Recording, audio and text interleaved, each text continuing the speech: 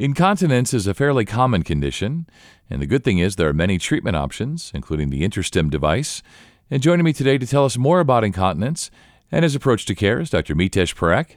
He's a urogynecologist with Genesis. This is Sounds of Good Health with Genesis, brought to you by Genesis Healthcare System. I'm Scott Webb. Dr. Parekh, it's so great to have your time today. When I think about incontinence, I sort of feel like it's something that I think sort of intuitively, maybe most of us kind of know what that is, but maybe not all the details. So it's great to have an expert on to talk through some of this and get all the details. So let's start here, Doctor. What is incontinence, and are there different kinds? Incontinence is any involuntary leakage of urine or bowel, and there are different types of bladder as well as bowel incontinence. As far as bladder incontinence is concerned, we classify them typically in three main subtypes.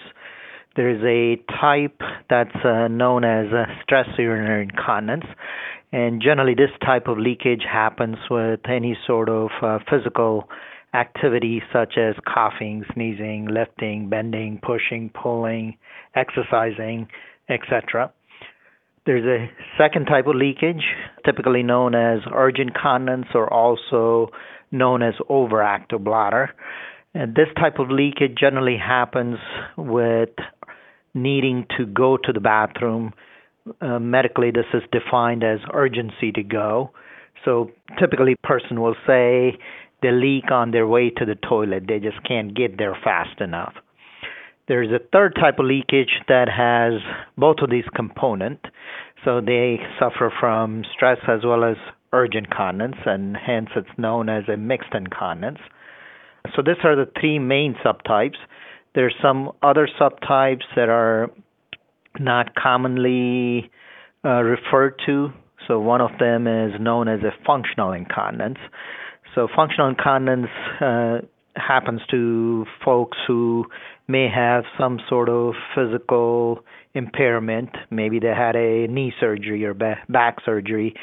Now, before, when they needed to go to the bathroom, those 30 seconds they could make it, but because of their pain or walker, now suddenly they cannot make it.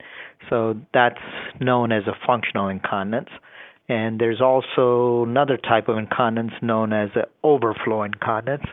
These patients typically don't have ability to empty their bladder, so bladder just gets distended to the point where the pressure builds up and it's greater than pressure their urethra generate.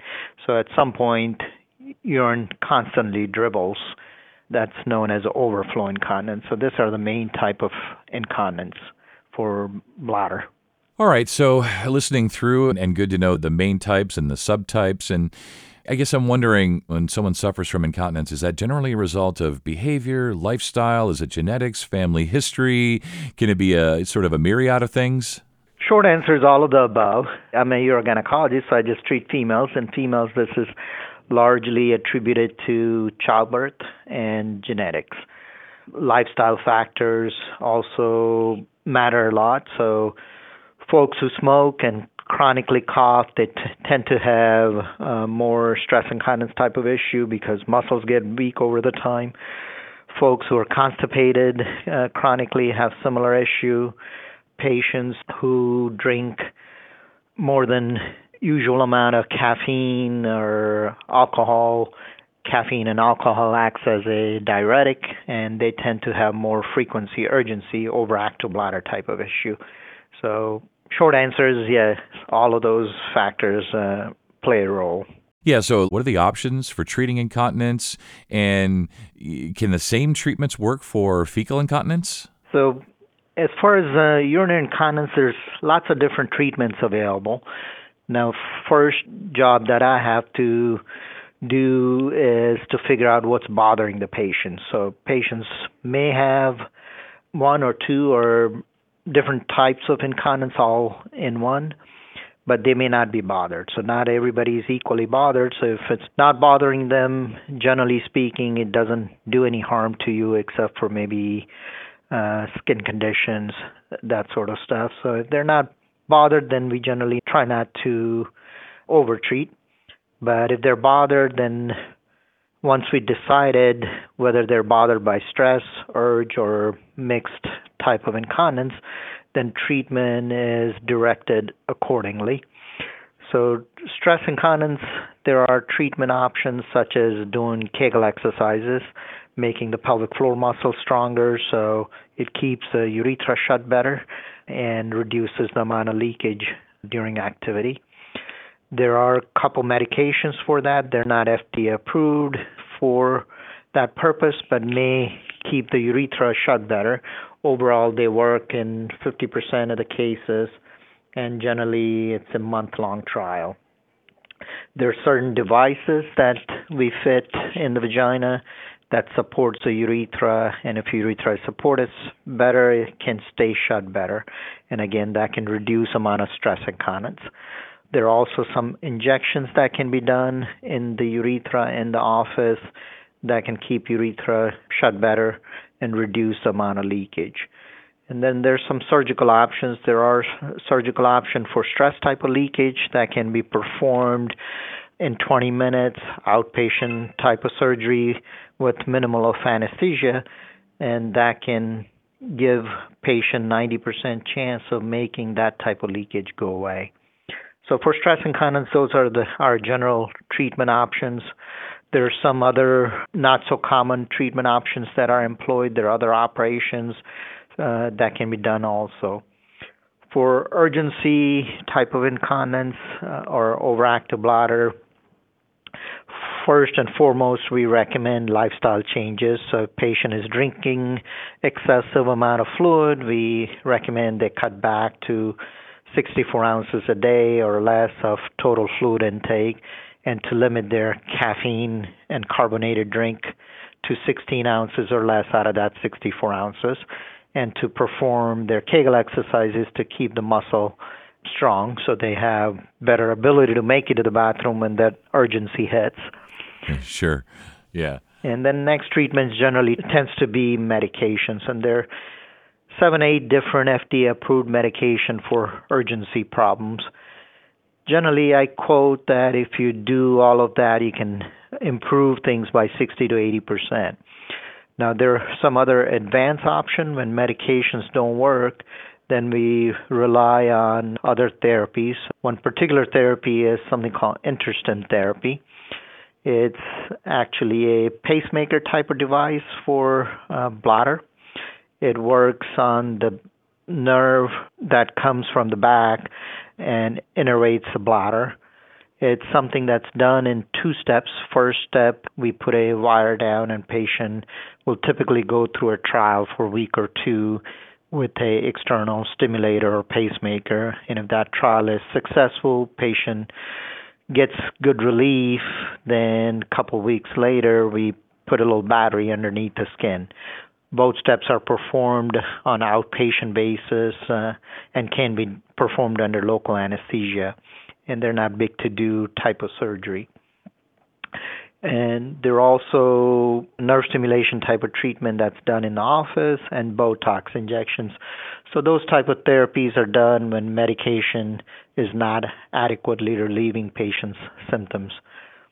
And of course, patient has mixed symptoms, then we treat whatever is the most bothersome symptom first. So if it happens to be urgency, then we go the urgency route.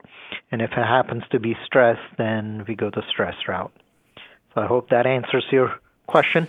It really does, and it's just great to hear that you have so many, we'll call them tools. You have so many tools in your tool belt and so many options. So you really talk to the patients, you get a good patient history, what's going on, check on the behavior, lifestyle, and then you have so many options available, including the InterStim device, which is really cool. I did want to ask you, though, is it the same treatments for fecal incontinence? So the only treatment that works on both type of incontinence at the same time is the InterStim device. So that therapy is approved for urge urinary incontinence and fecal incontinence, as well as retention of the urine. So out of all the treatments we talked about, that aside from performing Kegel exercises and making muscle strong is the only thing that would improve both type of leakage. And by the way, that's known as double incontinence. So there are a significant number of patients who have urinary as well as fecal incontinence, and that's known as a double incontinence. Well, good to know that the InterStim is sort of, one-stop shopping, if you will. If somebody does have the double incontinence, then the InterStim is the obvious, option to me in listening to you today. And for patients who believe that they're suffering from urinary or fecal or the double, is it okay for them to just kind of work with their family doctors, or really should they see someone like yourself? Should they see a specialist? So it all depends on the primary care physician. So these days, everybody's living longer, so they have multiple medical problems such as diabetes, hypertension, that consumes a lot of the primary care physician's time. And there are treatments that we mentioned, such as instructing somebody on Kegel exercising or lifestyle changes or medication.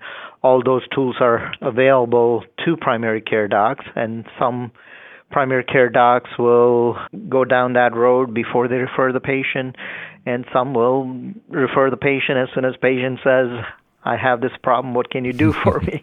So It really depends on the primary care physician. Yeah, I see what you're saying, and you mentioned referrals there. I'm assuming to see someone like yourself, a urogynecologist, that a referral really is necessary, right? Really not, because as a gynecologist, we can be primary care physician for the ladies, and for that purpose, you don't need any referral. So being a gynecologist, female patients don't really need any referral to come and see me. Many patients just come in from word of mouth, and they just make the appointment directly. Sure. Well, that certainly makes it easier. This has been really educational today. Great to learn more about incontinence and the different treatment options, including InterStim. As we wrap up, Doctor, what would be your takeaways? I think that incontinence sounds to me like one of those things that a lot of people suffer from, that they live with. And, I'm sure you want them to know that it's fairly easily diagnosed. There's lots of treatment options, and there's every good reason to come see you, right? That's exactly the point. In old days, and even today, many ladies kind of suffer in silence, if you will. They think it's normal part of aging, and there's nothing that can be done for incontinence. We can't make everything go away, but we can generally make things a whole lot better. So most ladies, after the treatment, they say, should have done this 10 years ago. So there are options, no need to suffer in silence. Couldn't agree more. I have the good fortune of speaking with experts like yourself, and I keep hearing the same thing, which is just because you're older doesn't mean that these things are normal, natural, or that you have to live with them, right? You don't have to suffer in silence. We have doctors, we have specialists, we have medicine, we have InterStim. Come see me, right? That's exactly right. If it's bothering you, taking quality of your life away, their treatment, at the minimum you can try. Absolutely. Always worth a try. And as we talked about earlier, lots of tools in the tool belt. So, Doctor, thanks so much for your time. You stay well. Hey, thank you. You too. And for more information, go to genesishcs.org. And thanks for listening to Sounds of Good Health with Genesis, brought to you by Genesis Healthcare System. If you found this podcast to be helpful, please be sure to tell a friend and subscribe, rate, and review this podcast, and check out the entire podcast library for additional topics of interest. I'm Scott Webb. Stay well.